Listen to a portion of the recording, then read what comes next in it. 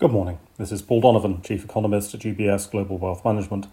It's 7 o'clock in the morning London time on Tuesday, the 18th of May. Japan's first quarter GDP was a touch weaker than had been expected. Weaker than expected data still being pretty unusual in the global economy these days. Of course, Japan was imposing more pandemic restrictions, which does complicate forecasting. External demand was in line with expectations. This was a domestic story and one focused on investment by businesses. The GDP deflator, which is the broadest measure of inflation in an economy, was negative, and in fact slightly more negative than had been anticipated. UK labour market data was in line with global trends, with the numbers coming out stronger than expected, and with positive revisions to the previous month's data. Jobs were being added at a fairly rapid pace in March, and this was before the more significant easing of pandemic restrictions. There may have been anticipation of the easing, of course, as the timetable was relatively clearly laid out. We'll be hearing from Bank of England Governor Bailey and other members of the bank today. The bank has become a somewhat half-hearted member of Team Taper, slowing the purchase of bonds without reducing the overall target for how many bonds are to be purchased, essentially injecting liquidity more slowly. This seems more or less appropriate given the speed of the UK's economic bounce back. From the glittering wonder that is the euro, we get the release of first quarter GDP, which is really not very interesting.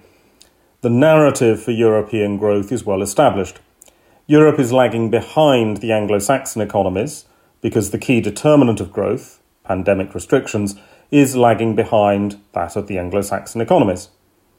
Europe's growth bounce back is thus split between this year and next, whereas in the US and the UK there's more of a focus on bouncing back this year. We do hear from ECB President Lagarde today, because why not? It seems relatively unlikely that Lagarde is going to add much new information, or indeed any new information, at this time. The ECB is not joining Team Taper anytime soon. We'll also hear from Kaplan of the Fed. Normally, different members of the Fed give some entertainment as they speak, as they all tend to disagree with one another. Sadly, the Fed is offering a very bland and homogenised set of views at the moment. That's all for today. Have a good day.